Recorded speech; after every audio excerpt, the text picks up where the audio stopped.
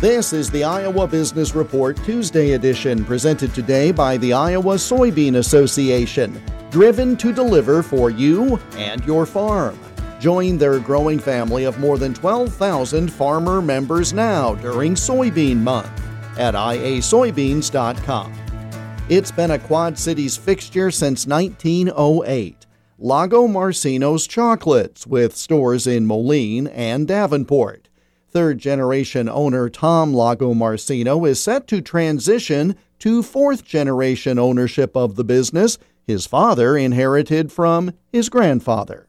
My dad said, by never changing, we'll always remain different. And there's truth to that in that you've got the old-fashioned soda fountain and how you greet people and your level of customer service and all those things that are so important, that your customers become your friends and their family become part of your extended family. And that's important to many people in the Quad Cities. And it's important to business survival.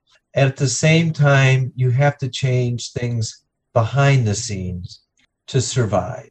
That's where Daniel and Katie, my nephew and niece, understand it better than we do and have put things in place that are making it, I hope, even a better place.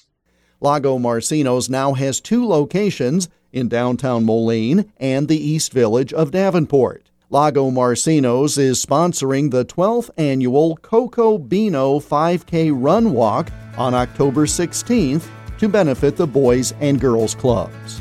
The Iowa Business Report is presented by the Iowa Soybean Association, powered by the Soybean Checkoff. I'm Jeff Stein for the Iowa Business Report.